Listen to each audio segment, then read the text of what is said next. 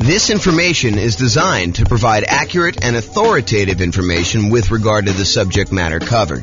It is offered with the understanding that the presenters are not engaged in rendering legal, accounting, or other professional services. If legal advice or other expert advice is required, the services of a competent professional should be sought. Welcome to the Norfolk Real Estate Investing and Real Estate Financial Planning Podcast.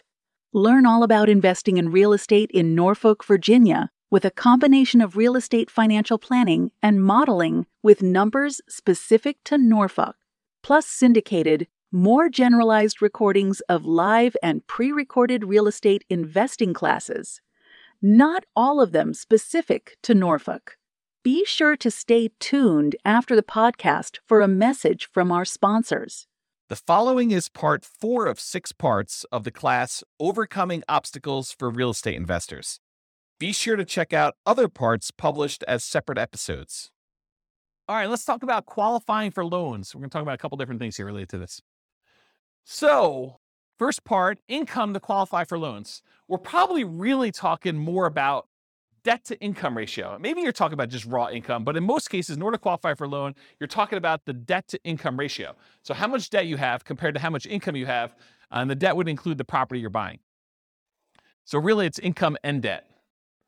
Bring in a partner that has the income to qualify for loans. For example, you could do a straight up partnership, or maybe you're doing nomad by proxy, where you're having mom and dad have you move into the property, or maybe you're the one that's kind of able to have someone else move into the property. In order to do that, maybe you're using some of their income. Creative financing. So all the different creative financing strategies that don't require you to qualify, things like buying properties subject to, or buying properties on a lease option, or getting owner financing. A lot of these do not, just like by law, like it's not by law, but by like the way that the company does business, like the banks, they're not going to require a debt to income kind of qualification thing. You're dealing with an individual seller and it's all a negotiation. Some will, but a lot of them will not. So all the ones that do not require income qualification, like those. You can improve or change your job. So you can do that in order to help qualify for loans. You can use a side hustle in order to increase your income. It's usually going to take a little while for the side hustle to count. Do you remember, Austin, how long it takes for a side hustle to count whether you can qualify for a loan? Is it like a couple of paychecks, or is it a full year? Does it have to show up on your tax return? Yeah, I want to say it has to show up on your tax return, right? Talk to a lender. They'll tell you.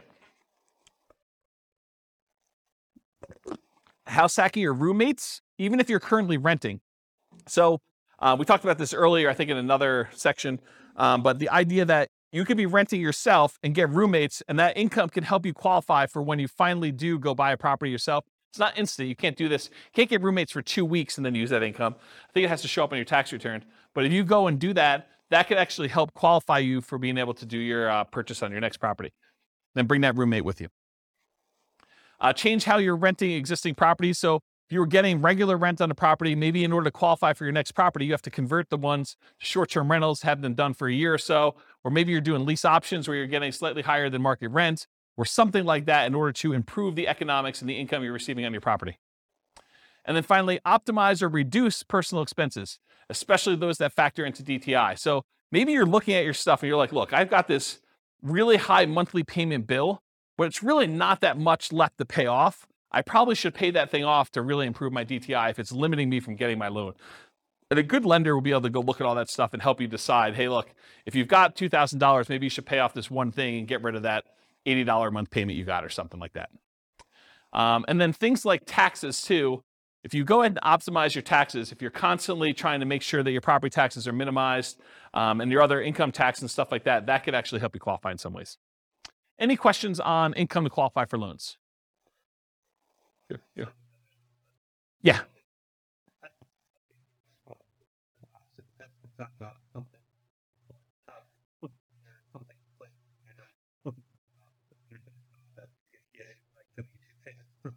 Oh, so if it's W-2 payments, you can count right away?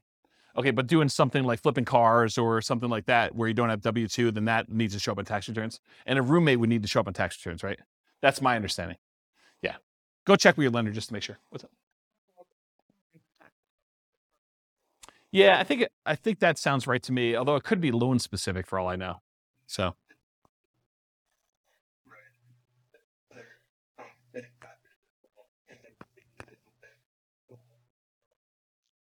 So what was set off, Mike, is there could be bank overlays and there could be, what do you call compensating factors?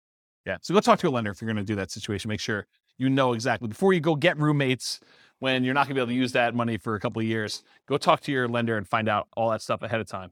And a lender would absolutely love to talk to you about those questions, provided you're going to use them in the future, even if it's a year or two in the future. Any questions on this? Cool. Credit score to qualify for loans. So obviously, actively improve your credit, right? Make sure you pay your bills on time, work on things that you have credit blemishes for, go fix all that stuff. We did a whole class. I probably need to get Jason to come back and do another class on improving your credit score. Anyone happen to see Jason's class on improving credit? You guys were around for that? Was that pretty cool? Yeah, so Jason did this. Maybe I'll even publish the class that we had on there to the new podcast. But Jason did this like ridiculously crazy deep dive into how to improve your credit, which was, I mean, I had low expectations going in, not because it was Jason, but just because it was like credit and like, I'm like, what can you do? But he had some really crazy, interesting stuff in there, which I was very surprised to hear about. So maybe I'll go publish that one. But actively improve your credit. Bring in a partner that has credit to qualify for loans. So if you don't have the credit score, bring in a partner, or maybe you do Nomad by proxy where mom or dad or grandma and grandpa actually help you buy the property. You move in, you live there for the year. They only have to put 5% down, or maybe you only have to put 5% down, and you overcome the credit score issue by doing that. Creative financing and other real estate strategies that do not require income qualification.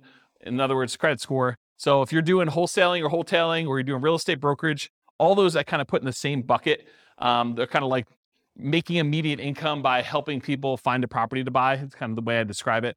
And depending on whether you're flipping your own personal property as a contract wholesaling, or whether you have a real estate license and you're being paid a brokerage fee to represent one side of the party or act as a transaction broker and get paid a commission to do that. Those are the kind of two different variations of that. Partnership flips and regular flips. So partnership flip is where you have the seller of the property remain as an owner of the property. They leave their loan in place and you kind of coordinate the repairs, and then you guys sell it together and you agree to split the profit on that in some equitable way, whatever you guys negotiate. And then regular flips is where you acquire the property, you do all the work that needs to be done, you resell the property. Sometimes you could do those with hard money loans where it's not required. If you're doing the partnership flip, there's no loan to get. So it's really the seller keeps the same thing. So you don't need a credit score at all. And when you're doing regular flips, it could be a hard money loan or something like that. Or you can pay cash. Already mentioned partnerships. We'll talk about that. Lease option family. So you agree to lease a property with the option to buy it. A lot of times those do not require a credit score in order to do those. Owner financing. And by lease option family, I mean lease option, lease purchase, rent to own, all those things in there, that kind of family thing.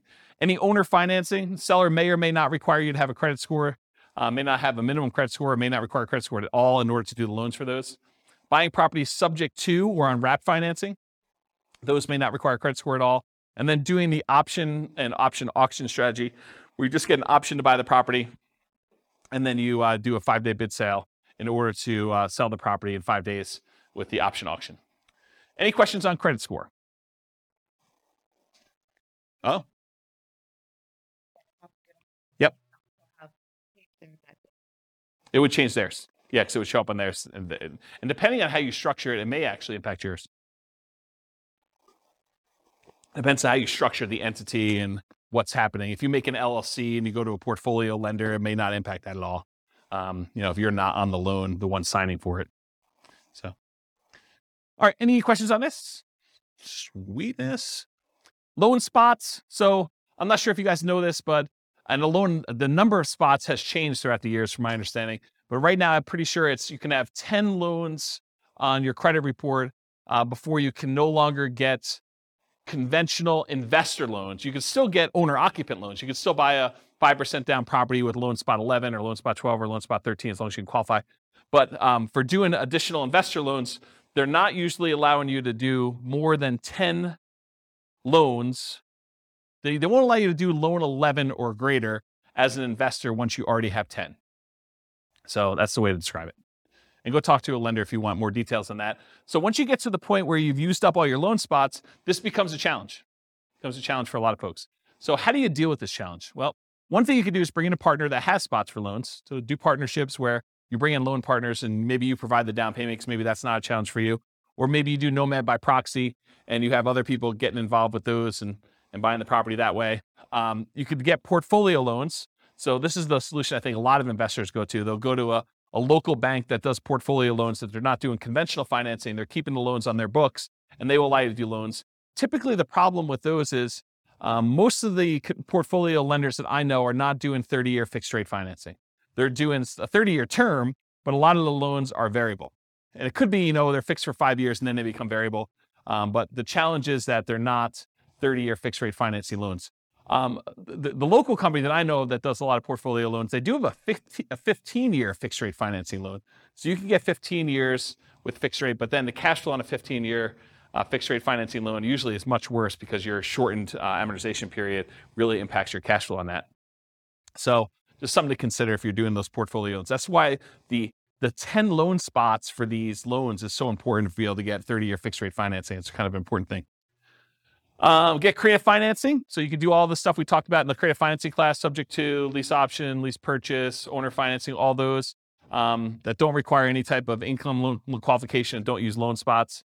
You could change the strategy to one that does not require loans at all. For example, buy with a lease option. You're not getting a loan. You're leasing the property, and then you have an option to buy it. Or buy free clear properties. Save up all the money you have in order to buy the property free and clear. Or do subleases. You lease a property, and you have the ability to sublease it.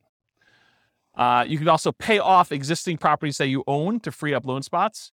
So work toward paying off the property, maybe your lowest balance loan, so that it frees up a loan spot, and then you could use another 30-year financing spot to do that, then pay off another one, then acquire the next property. So you can sort of use this it's almost like the debt snowball, except I guess it is a debt snowball because it is debt, it's mortgage debt. So you're using all the properties and maybe extra income in order to pay off one loan, get it down, become free and clear. Then you only have 9 loans, and then you go buy your 10th property, and you kind of keep repeating this until you get the ones you need. Alternate loan spots with... Yes, if you have a refi, then it becomes a new loan. Yep, yeah. And the same thing with refis. A lot of times they won't allow you to do a refinance if you've already got 10 loans. So it becomes really tricky though, because let's say you go get 11 loans. My understanding, it becomes hard to even do like a rate and term refi on the ones that you had beforehand. So it becomes almost this really weird puzzle that you need to move stuff around, and it gets much harder when you do that. A lot of folks think, the hard part is acquiring the first deal or second deal or third deal. Well, you just change your challenges. I mean, once you get to the point where you have 10 properties, now it becomes a whole new set of challenges you need to work through. It's not that it's easier, just different problems you're trying to solve and work through. If that makes sense. So alternate loan spots with your spouse. So let's say you and your spouse are buying properties. They can get 10 loans on their Social Security number. You can get 10 loans on your Social Security number. You can get 20 combined. So if you're going to buy properties, but you're both going on the loans, or you're both going on title and end on the loans, then that becomes potentially problematic. You limit it. The tricky part is some lenders will give you pushback if you're doing joint taxes. If you're both on the tax return, some lenders will give you pushback saying, it's really on the same tax return. It's really both you guys. So we're all going to count those for them as well, for her or him, depending on what it is, for that sort of situation. So you may need to file separate tax returns, and then you have some tax issues as to whether or not you're taking, the joint married things, all that other stuff. So I'm not a tax guy. So realize you might get some pushback from lenders if you're doing that. But if you're thinking to yourself, look, I'm really trying to do this 20 loan strategy, and my spouse and I are going to alternate, think about this ahead of time. Go talk to a good tax advisor, go talk to a good lender, and make sure that your plan is sound. And then maybe you do separate your tax returns a couple of years ahead of time before you get close to that number to make sure that you can do what you need to do. Any questions on loan spots? This concludes part 4 of 6 of Overcoming Obstacles for Real Estate Investors. Listen to the next episode, part 5 of 6, on finding what you're missing. With home prices up, mortgage interest rates up, and rents up, but not quite enough to counteract the higher prices and interest rates, cash flow on rental properties in Norfolk is harder than ever. Book a call with the Real Estate Financial Planner to apply our proprietary 88 strategies to improve cash flow on your rentals. See the show notes for a link to schedule your call and improve your cash flow today. If you're a real estate agent, lender, or professional in Norfolk that wants to help our real estate investor listeners, consider reaching out to learn about collaboration opportunities with this podcast. We'd love to add more value to our listeners by having you assist our investors buy, sell, and finance their real estate investments. See the show notes to schedule a call to discuss collaboration opportunities.